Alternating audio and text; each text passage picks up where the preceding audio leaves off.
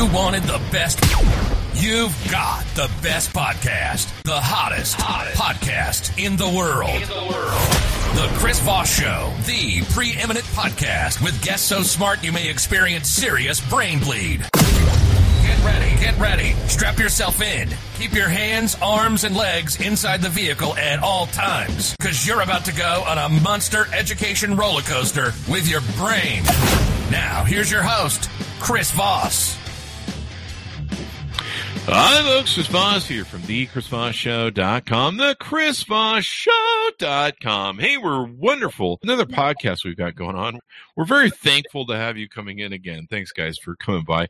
Be sure to subscribe to the show. I don't know where the wonderful came from. We just feel really wonderful today. Do you feel wonderful, Michael?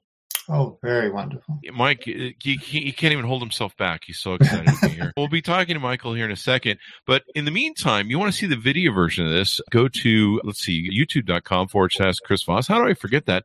Goodreads.com/Chris Voss. See everything we're reading and reviewing over there. And also go to Facebook, LinkedIn, Twitter, Instagram. There's just an endless monolith of groups over there that you can go and look at. Monolith, is that the right word? Who gave me a book deal? Anyway, guys, monolith. We just put funny stuff at the beginning of the show to make it interesting for you guys. So we're excited to announce my new book is coming out. It's called Beacons of Leadership, Inspiring Lessons of Success in Business and Innovation. It's going to be coming out on October 5th, 2021. And I'm really excited for you to get a chance to read this book. It's filled with a multitude of my insightful stories, lessons, my life, and experiences in leadership and character. I give you some of the secrets from my CEO entrepreneur toolbox that I use to scale my business success, innovate, and build a multitude of companies. I've been a CEO for, 33, 35 years now. We talk about leadership, the importance of leadership, how to become a great leader, and how anyone can become a great leader as well. So you can pre-order the book right now wherever fine books are sold, but the best thing to do on getting a pre-order deal is to go to beaconsofleadership.com. That's beaconsofleadership.com. On there you can find several packages you can take advantage of in ordering the book. And for the same price of what you can get it from someplace else like Amazon, you can get all sorts of extra goodies that we've taken and given away. Different collectors, limited edition, custom-made numbered book plates that are going to be autographed by me. There's all sorts of other goodies that you can get when you buy the book from beaconsofleadership.com.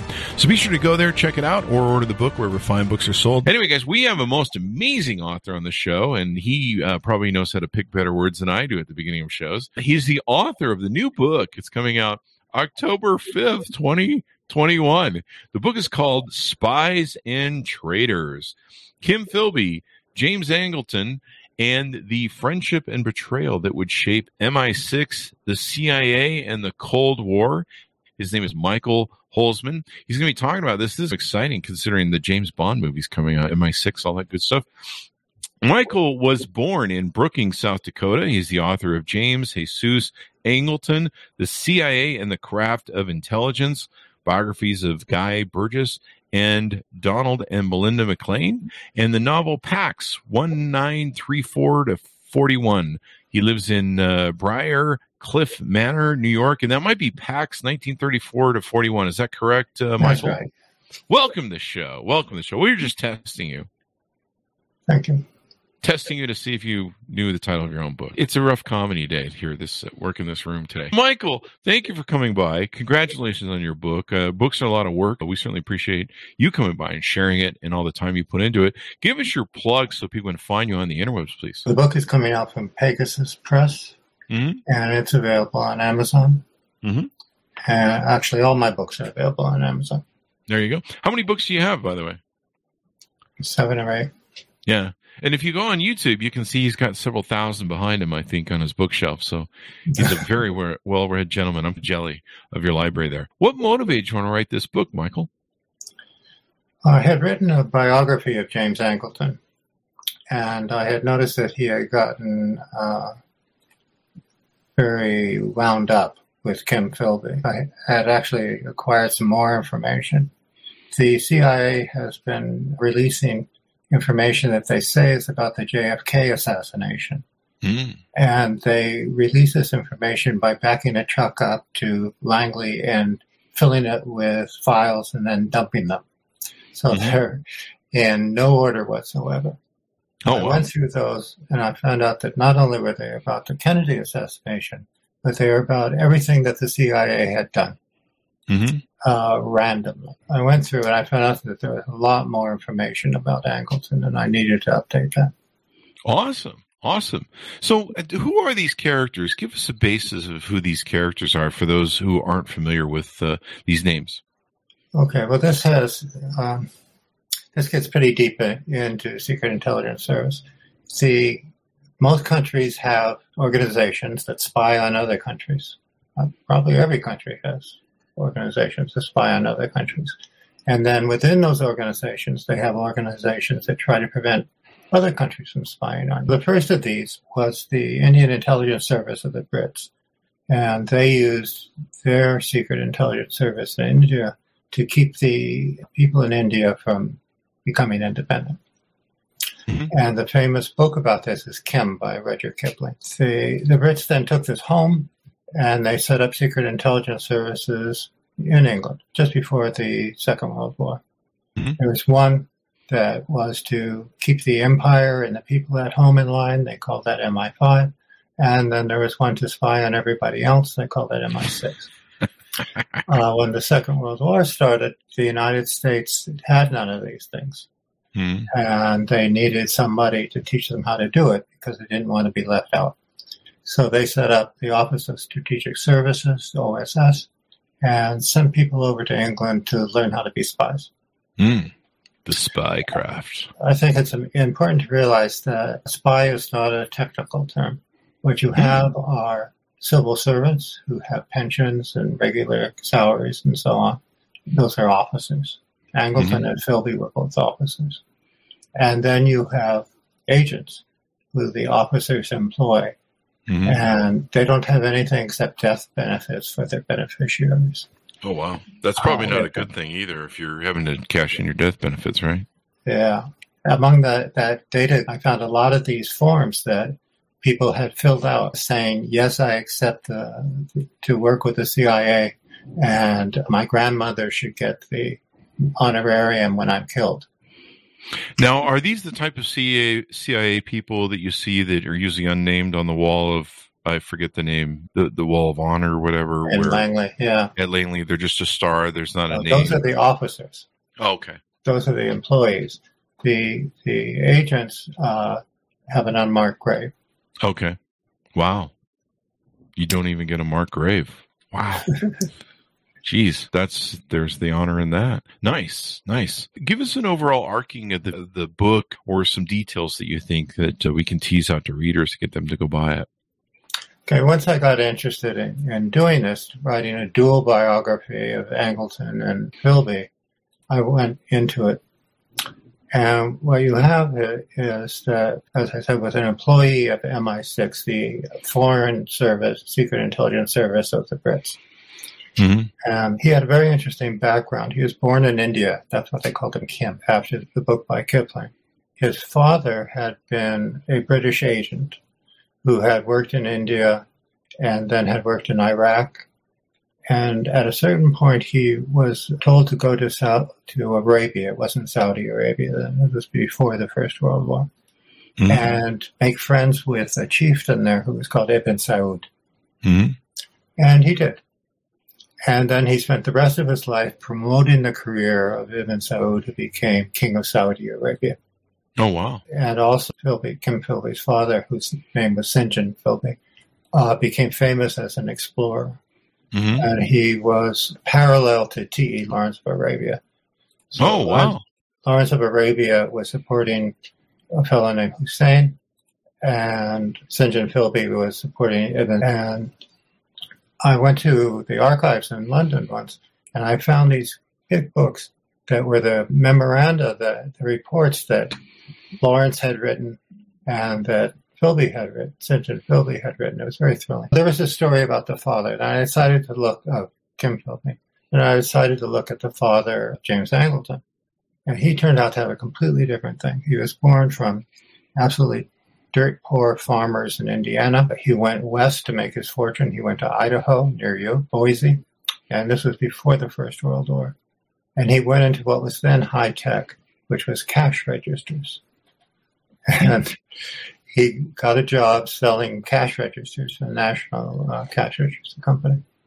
And he went from there with absolutely nothing to become head of the largest American company in Italy. Oh, wow. Head of the American Chamber of Commerce in Italy. So his son, James Angleton, grew up in a palace in Milan and then was sent off to private schools in England, went to Yale. Mm-hmm. So that was the beginning there. So you have these very interesting father stories that then tie into the sons. Now, this is interesting. James and Kim, they were friends for 6 years, and then they become enemies. So this is an interesting spy tale, isn't it? Yeah, I should think so. So what happens then is that James Angleton is sent to London to learn how to be a spy, and his teacher is Kim Philby. Mm-hmm. And Kim Philby remains his mentor for a number of years. They work together in London against the Germans. Then Angleton is sent to Rome to work against the fascists there. And all the time he's asking Philby for advice. What do I do in this situation? Do I shoot this fascist? Or do I capture him and milk him for information? What should I do? At the end of the war, Kim Philby is made head of anti-Soviet work for MI6. This is rather ironic in retrospect, because when Kim Philby was in college in 1933 in Cambridge University, he became a member of spy service for the Soviets. Mm. So from 1934, so he's a Soviet spy, an agent, as I said earlier, eventually being a civil servant for the British intelligence service. Mm-hmm. He rises in the British intelligence service until he's seen as perhaps the next person to become head of it. Philby and Angleton worked together across the Atlantic. In 1949, Philby is put in charge of all relationships between British and American intelligence services for the Brits. And then he's revealed to have communist friends. Uh-oh. That's always trouble. That was trouble, yes. So two of his friends, Donald MacLean and Guy Burgess, who are diplomats, disappear. Mm. And Guy Burgess had been renting a room, had been living in Philby's house in Washington. And people say, he's a friend of yours, and he's a spy, and you're very important in the British intelligence service. Maybe you need another career. Uh-oh. So he's fired. Wow. This upsets Angleton, because he finds out that one of his best friends and his teacher is a spy. Wow. So, this is the ultimate spy games. Yeah. So then you go from about 1950-51 to 1962, where Philby's knocking around, and all the time Angleton is trying to catch him, setting traps, having people watch him, and so forth. In 1959, the old boys, the folks who have been friends with Philby's in MI6, say, we've got to take care of you, Guy. And they get him a job with the Economist newspaper and the Observer newspaper, and they sent him to Beirut to be the Middle Eastern correspondent. He does that pretty well. And it's a strange situation where almost all the news that the British public get from the Middle East in those years is from Kim Philby as a journalist. So he writes these stories, which are very nice kind of political analysis stories, gives a copy to the Economist, gives a copy to the Observer, gives a copy to MI6, gives a copy to KGB. So he had a lot of carbon paper they were using, typewriters at that time.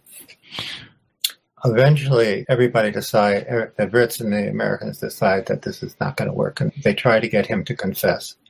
And just before, the night before he's supposed to confess, by coincidence, there's a Russian freighter in the harbor at Beirut, and he goes down there, he's picked up, goes to Moscow. So he was bad?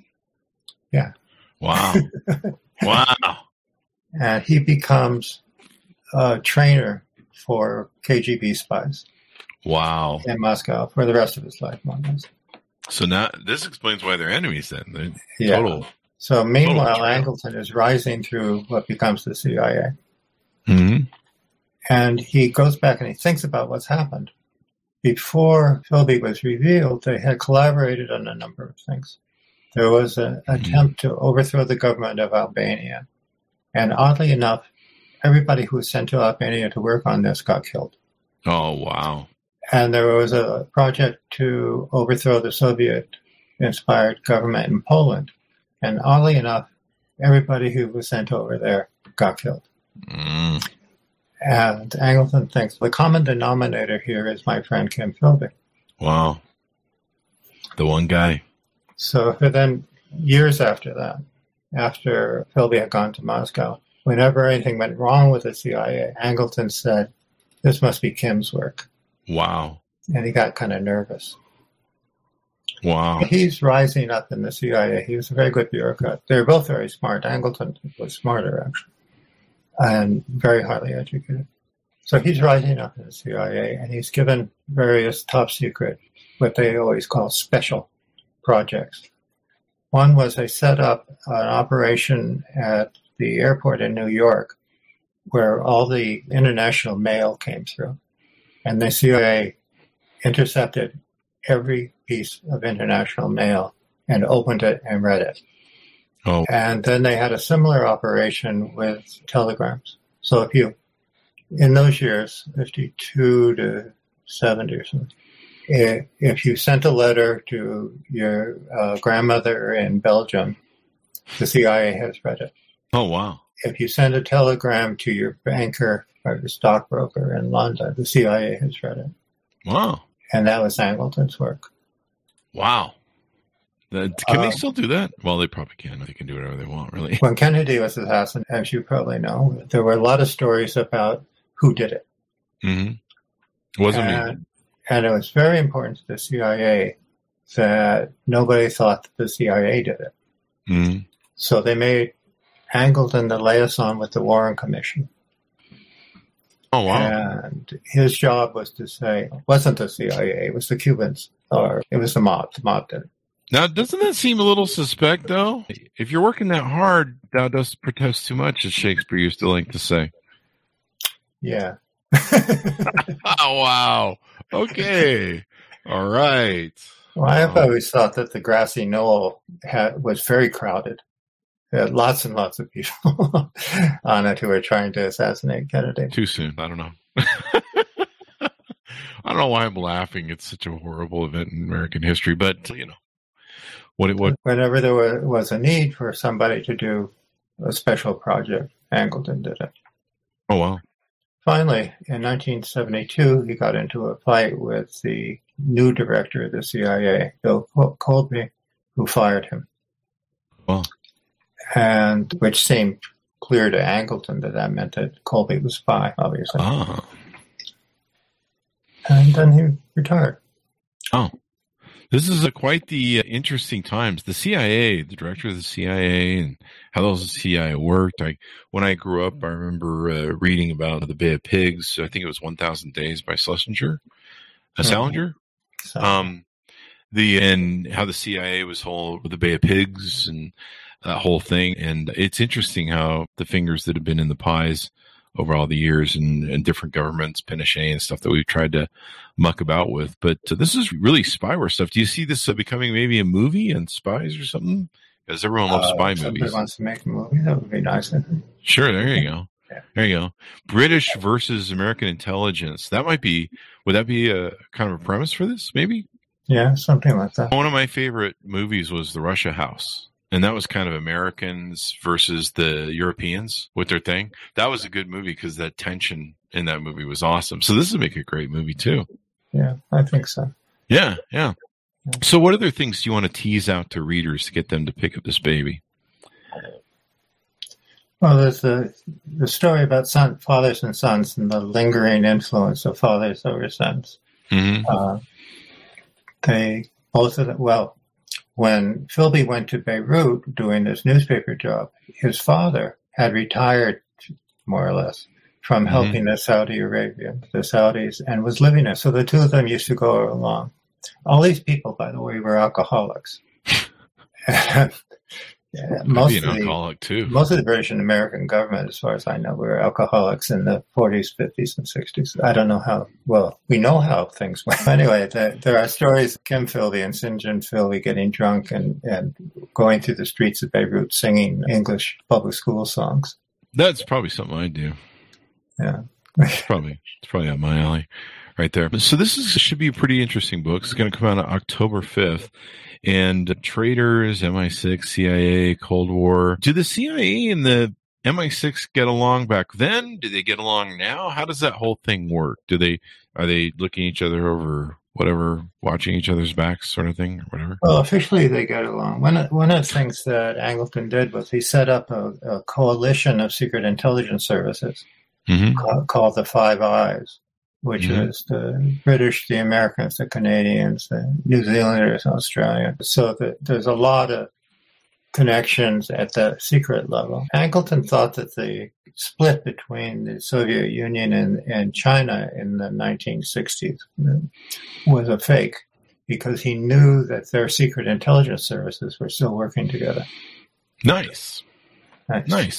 And you can see this going on. Actually, there's a news story today that's a related issue, that the chief of the Joint Chiefs of Staff in the last days of the Trump administration called up his opposite number in China, and they made a deal about how to work together in a period that seemed to be very unstable.